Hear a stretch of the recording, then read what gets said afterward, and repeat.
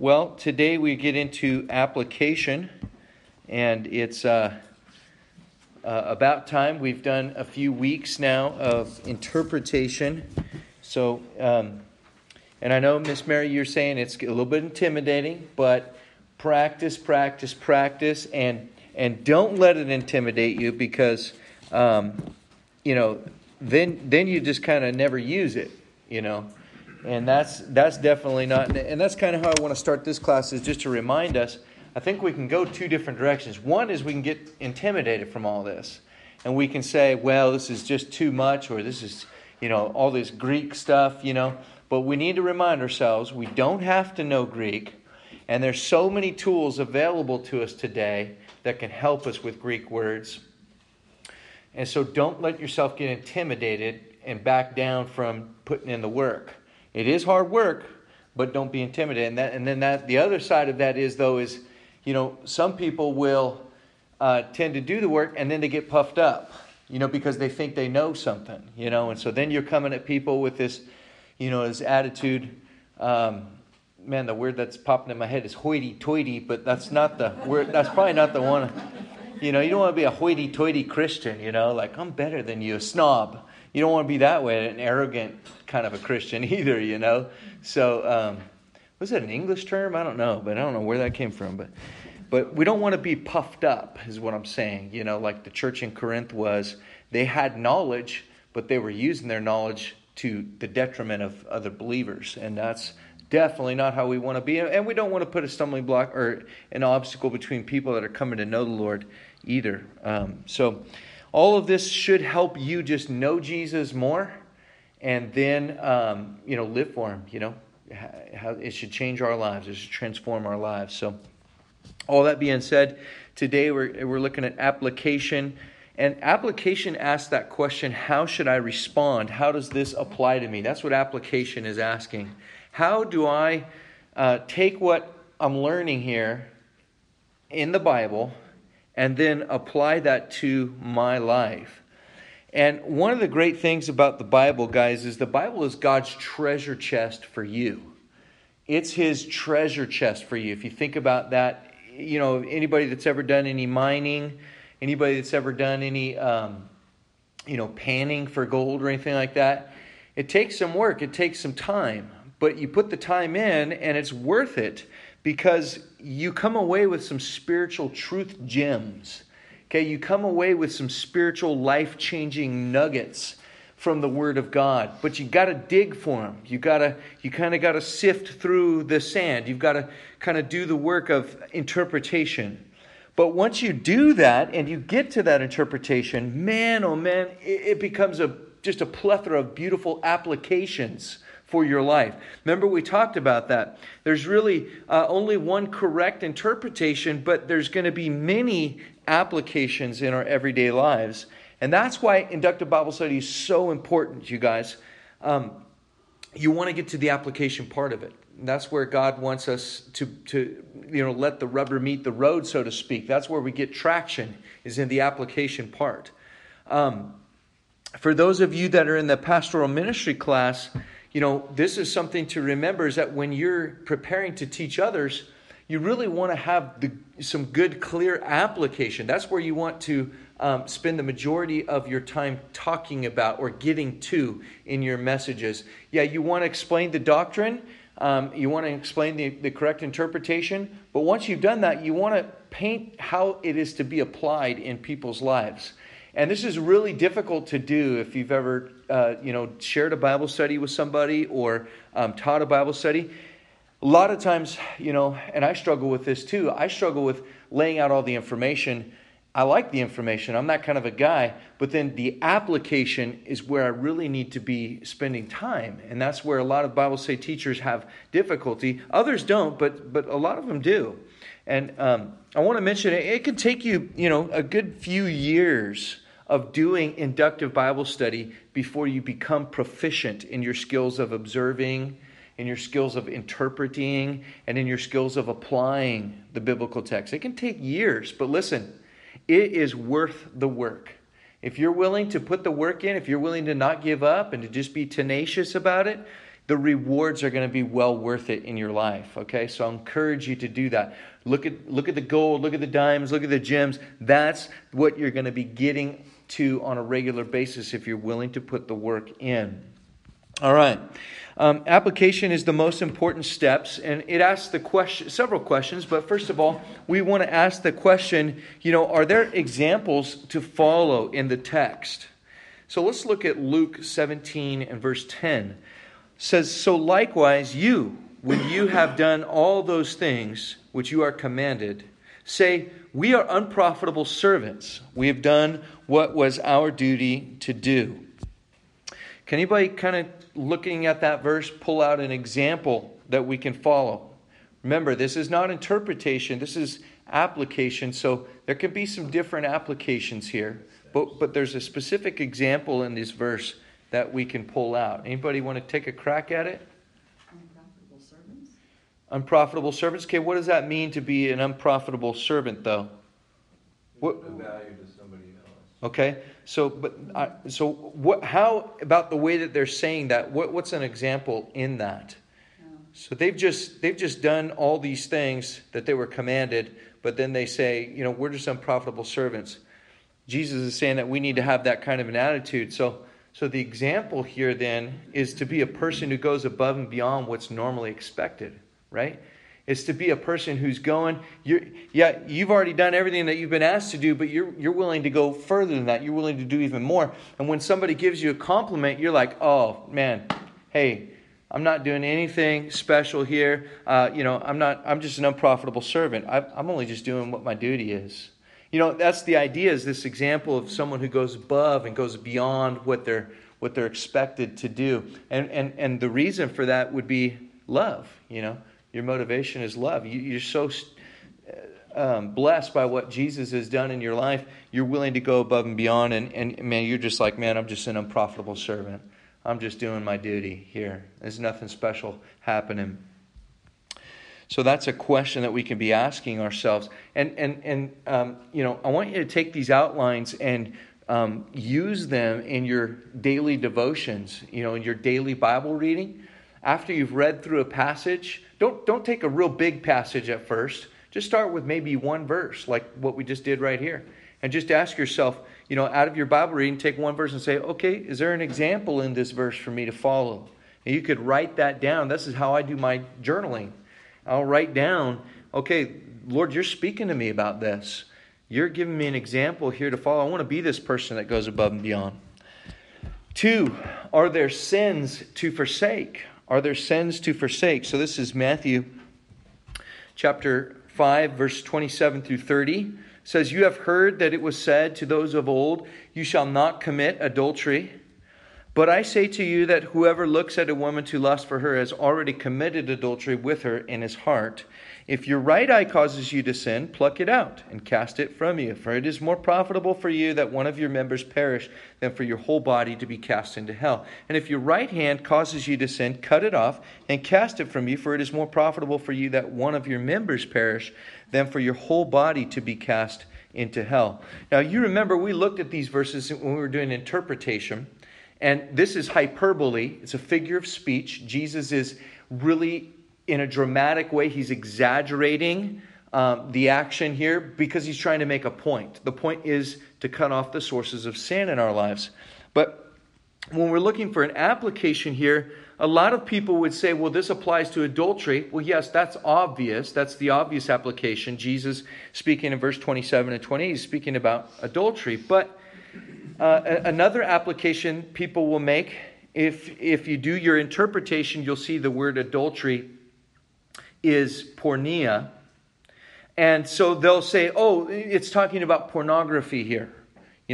But being creative, we can go beyond just pornography.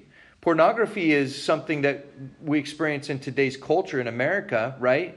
But if we're going to be creative, we could say, look, it's not just pornography. This is even bigger. This is lust. He's talking about lust here. That's the root of pornography. That's the root of adultery. Okay? So someone could be delivered from pornography, but if they haven't dealt with the root issue, which is a bondage to lust, then it doesn't matter that you've been delivered from pornography, because you're still going to be sinning in your mind and in your heart when you look at, a woman in this case, or it could be vice versa, a woman and a man. So this is the issue here. The sin to avoid then is lust, and that's what we can pull out of that as an application. 3, are there errors to avoid? Errors to avoid. And we read there in 1 Samuel chapter 15 and verse 22, the word says, "So Samuel said, 'Has the Lord as great delight in burnt offerings and sacrifices as in obeying the voice of the Lord? Behold, to obey is better than sacrifice, and to heed than the fat of rams.'" Who wants to take a crack at this one? What's the error to avoid in this passage? Knowing what to do and not doing it. Okay, knowing to do right and you're not doing that. That's a great application, Relda. Somebody want to add to that or give it a different wording, perhaps? Yes, Nick.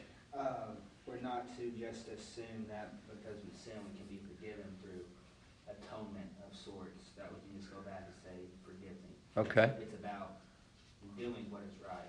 Right. Eating His word rather than leaning on the forgiveness of it. Yeah. Yeah, you guys are hitting on it. You're right on it. This is teaching us that God would rather have us do the right thing than to hear us say that we're sorry. And how many of us do that? It's like, I say I'm sorry over and over and over again about the same things. But what am I doing to actually avoid that error in my life? That's what Saul was doing here. Saul was just rebellious in his heart towards the Lord. But he's just like, I'll just say I'm sorry and we'll just make it all better and move on. But God comes to him with this message like, hey, I'd rather have you walk in obedience to my commands than to have you, just going through the motions here. Some of the motions that we go through could be attending or tithing regularly at church. Going through the motions of Bible reading every day. Sometimes that can be a rut for us as Christians. We just go through the motions. Or we throw our prayers out, Our Father who art in heaven, hallowed be thy name. It's just a ritual for us. It's no meaning. And then we go around and we live like a heathen.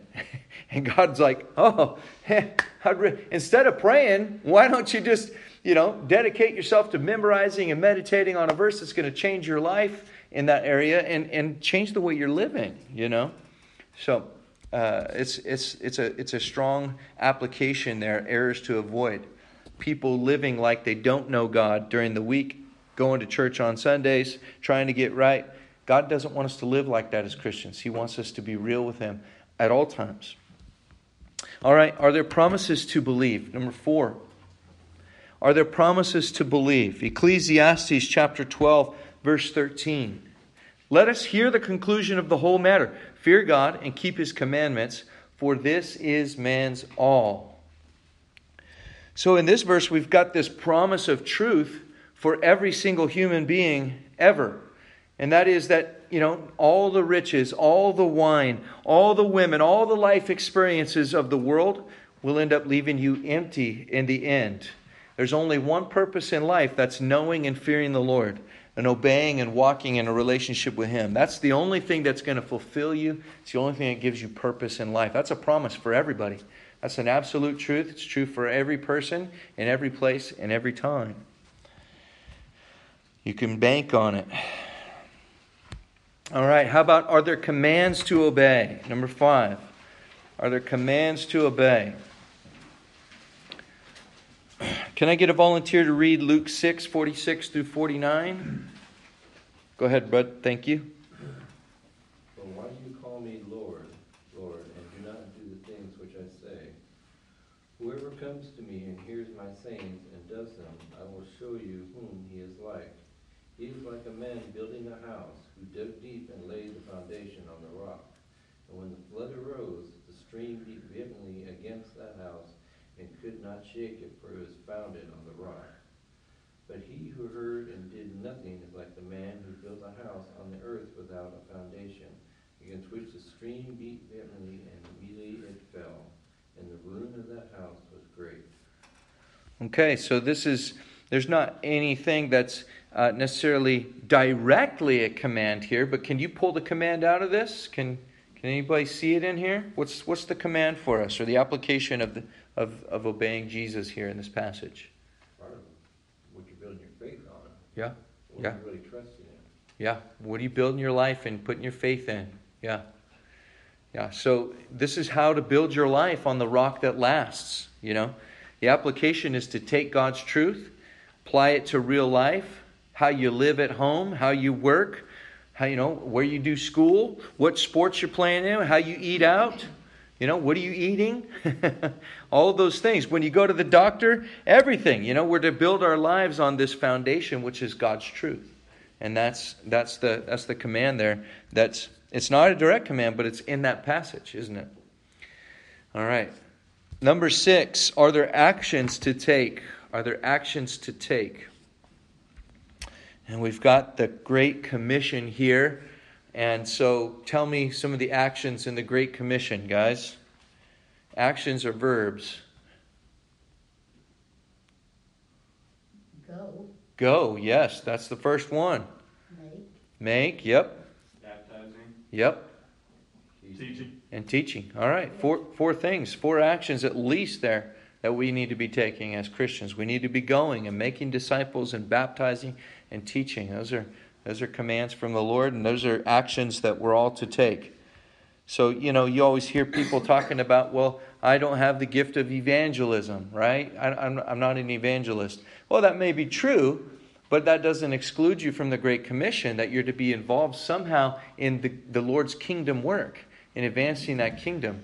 Now, you may not be gifted in, say, street evangelism or preaching or that kind of stuff, but there's other ways to contribute. There's plenty of ways to do that. Your life, number one, speaking with your life, the way that you live your life.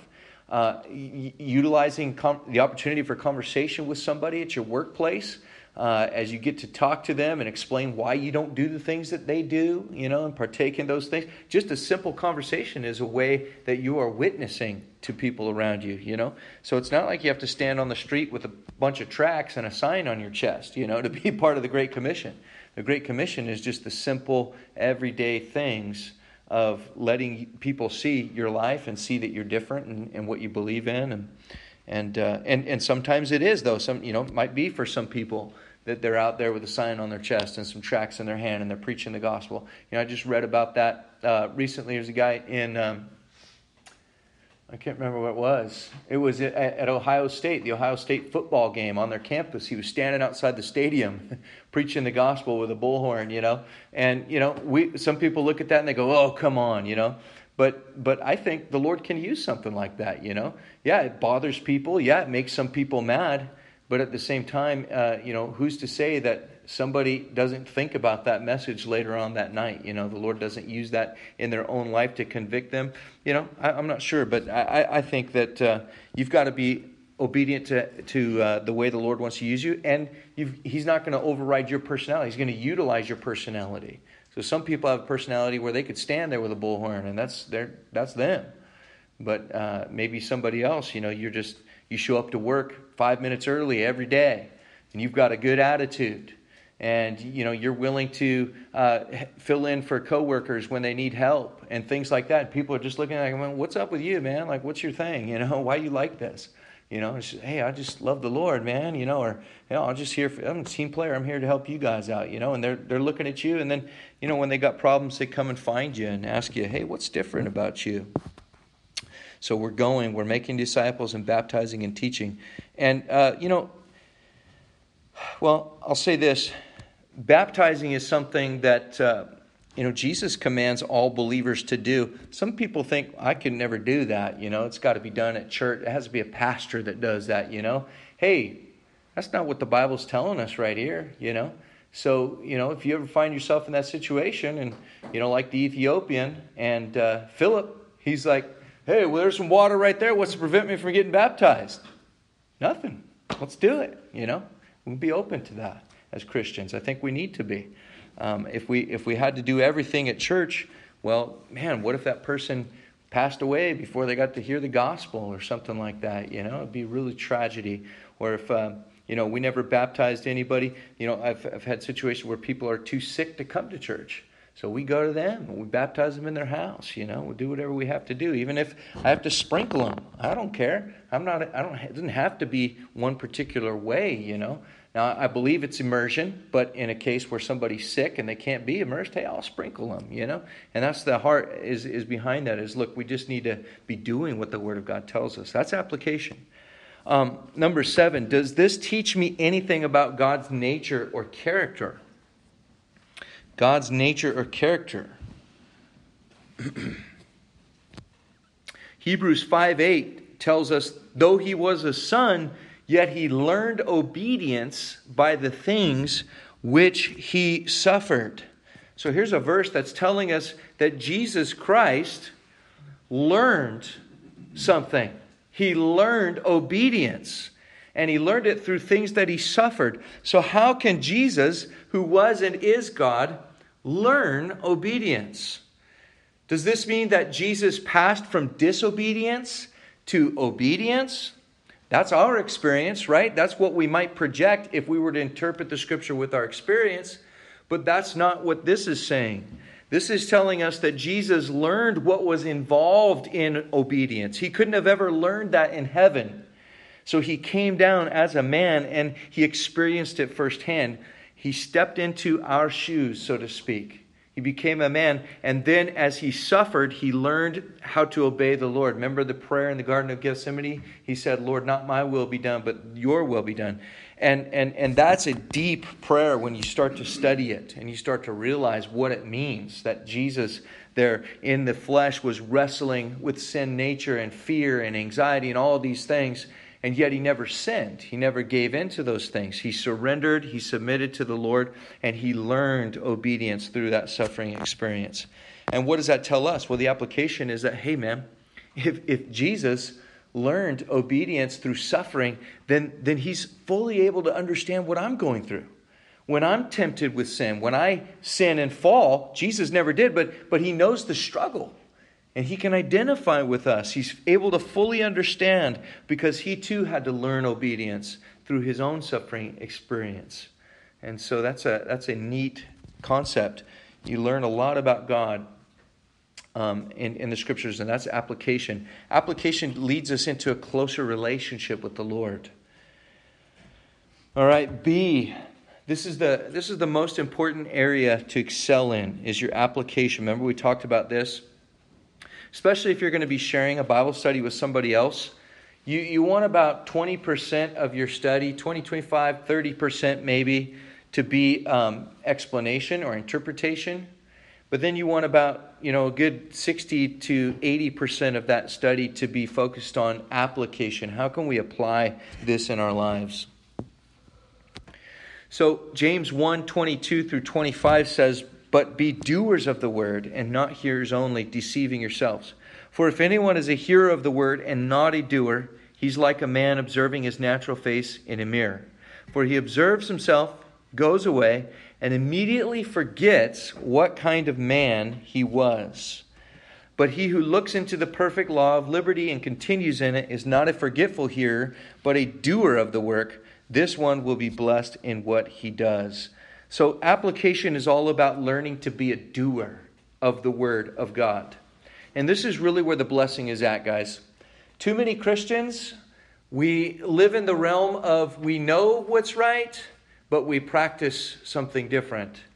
Okay? And so application takes us from knowing what's right and practicing something different to knowing what's right and practicing what's right. Okay? We apply the Word of God in our own life personally first.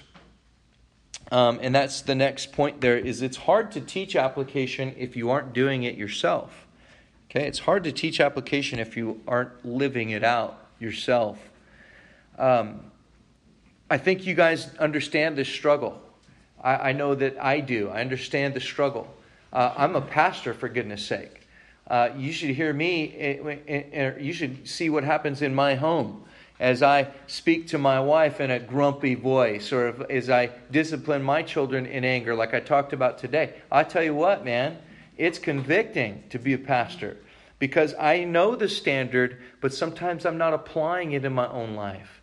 And then it's hard for me to stand up in front of a church when I've failed and to teach a church, a biblical passage. So I pray for grace all the time.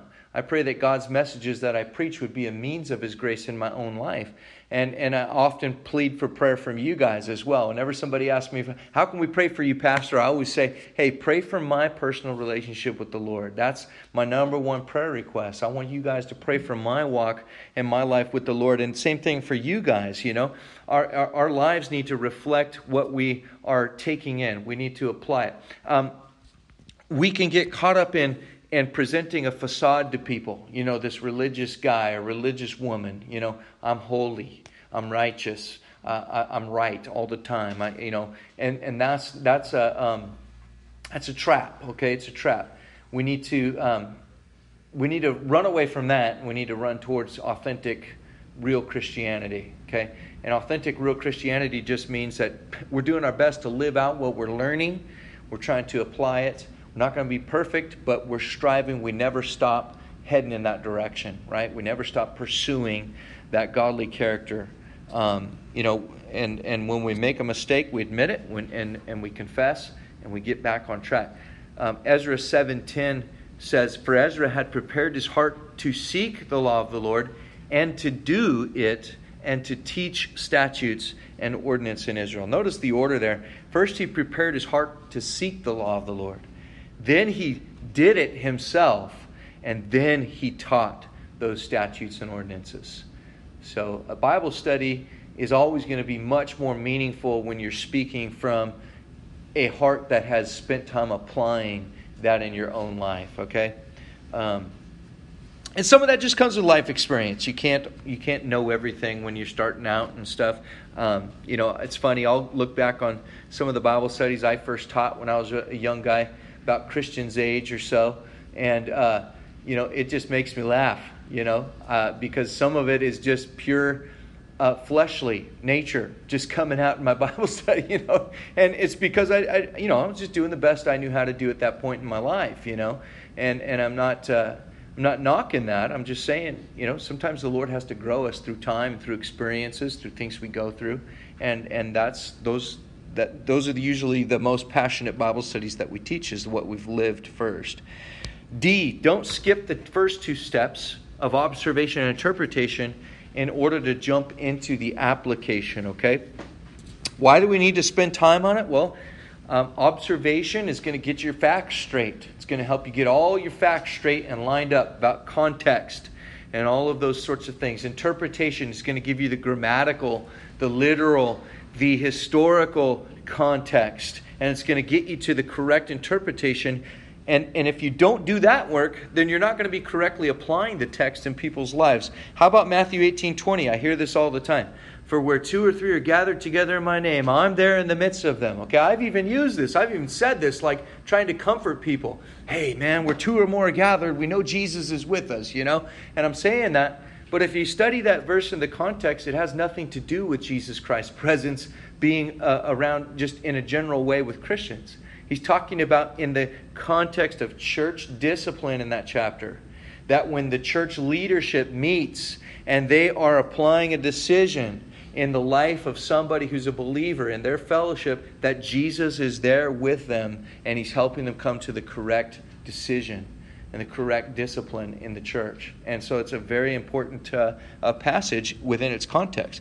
Now, we know that Jesus is always with us. Whether there's 2 of us or 1 of us, Jesus lives in my heart. So whether I'm the only guy here or not, I can be encouraged to know that the Holy Spirit indwells me.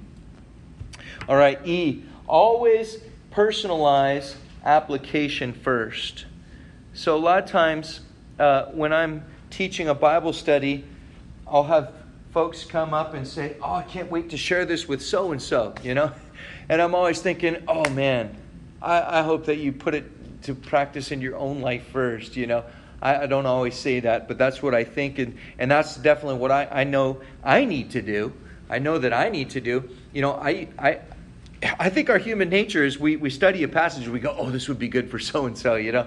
But the Lord's sitting there going, hey, this is for you first, okay, Phil? I want you to apply this in your own life first. And man, it always gets me whenever the Holy Spirit just does that work and just says, this is actually for you, Phil. I'm always like, oh, man, I'm always floored, you know. So what is your plan to implement this truth in your own life? What's your plan to implement this truth in your own life? This is where something like SMART goals, a simple tool, can come in really handy in your life. Have you guys ever heard of SMART goals? Some of you have. If you've been in the pastoral ministry class, I've talked about it before. SMART goals is just a specific, measurable, achievable, realistic goal with a timetable on it. Okay? That's what a SMART goal is. So, for example, we were talking about lust earlier. If lust is a stronghold in my life, what's my plan? What's my plan to implement the truth that I'm learning about lust from the Word of God? How am I going to overcome it? How am I going to snap that stronghold? Well, let's make a plan. Let's make a SMART goal. A specific goal would be I'm going to memorize Matthew chapter 5, verse 27 through 30. Right there. So, yeah, through 30. And I'm going to memorize that. I'm going to write that on a card, on an index card, and I'm going to stick it in my wallet. And whenever I have some downtime throughout the week, I'm going to take that card out and I'm going to memorize that verse.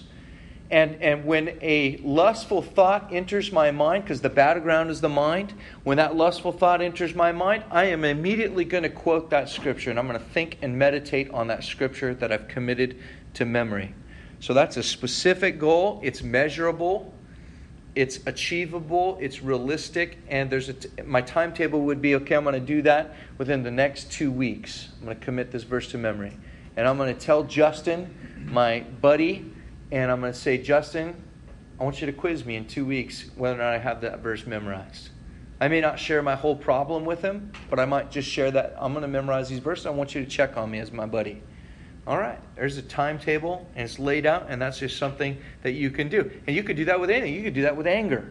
I got a problem with anger. I'm blowing up on people. I'm reactive. So I'm going to I'm going to make a SMART goal for that.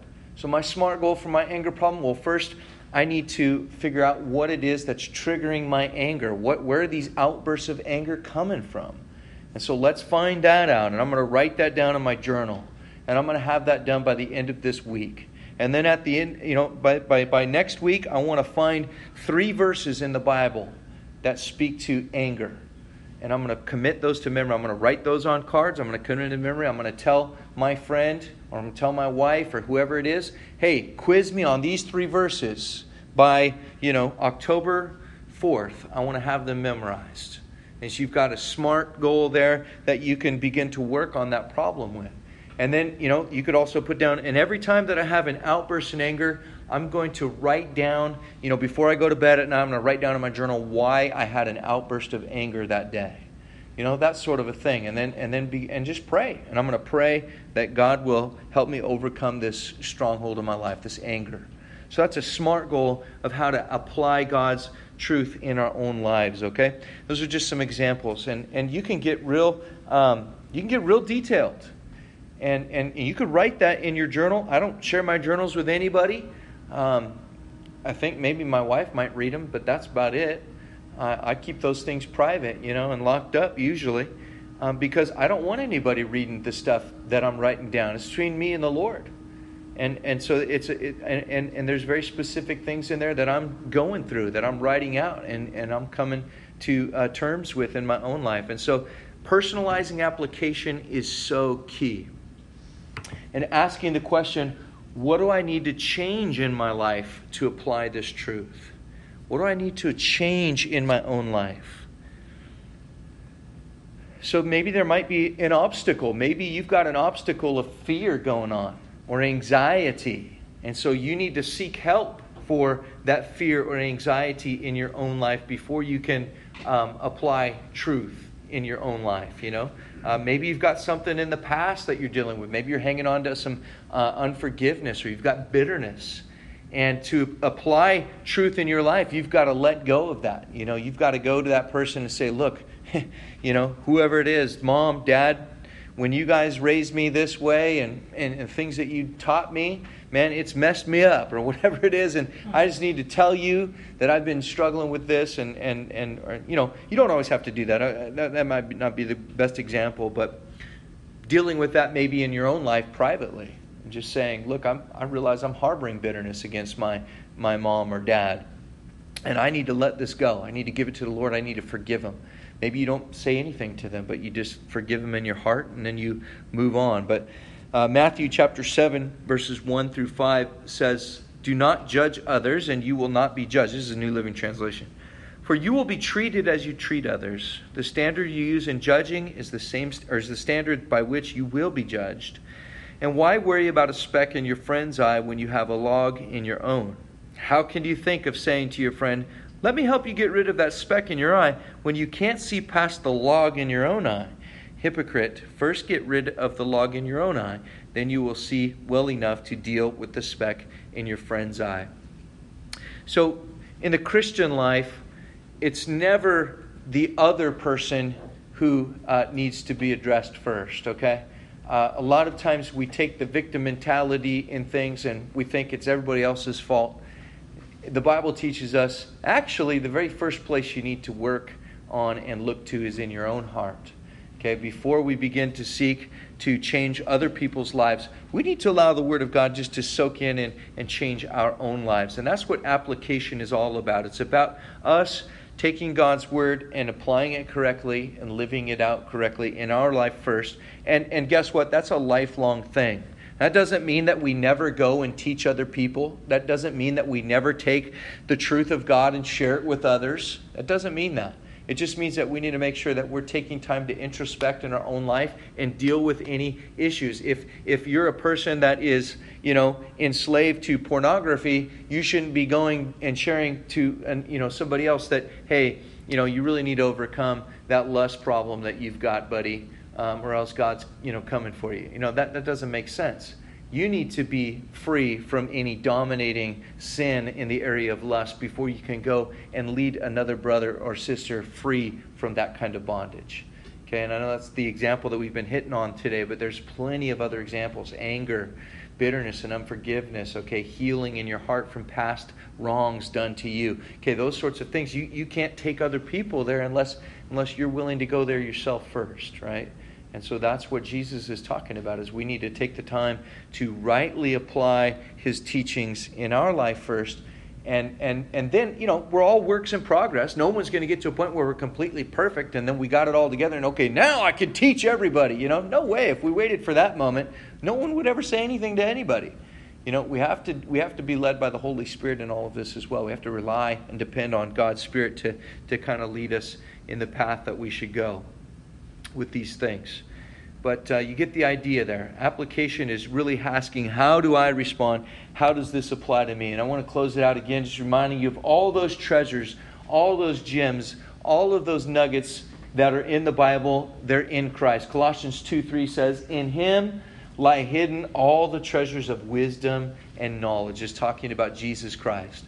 And guys, I just want to encourage you. Jesus has so much treasure of wisdom and knowledge. As we draw close to Him, as we find these truths in the Word and we apply things in our lives, man, it's going to blow your mind. Just how good Jesus is, how wise He is, how amazing He is. And so I want to encourage you guys just to continue to stay at it, all right? Don't give up. And I know the Lord's going to bless you guys as you do that. Any questions as we close out the study?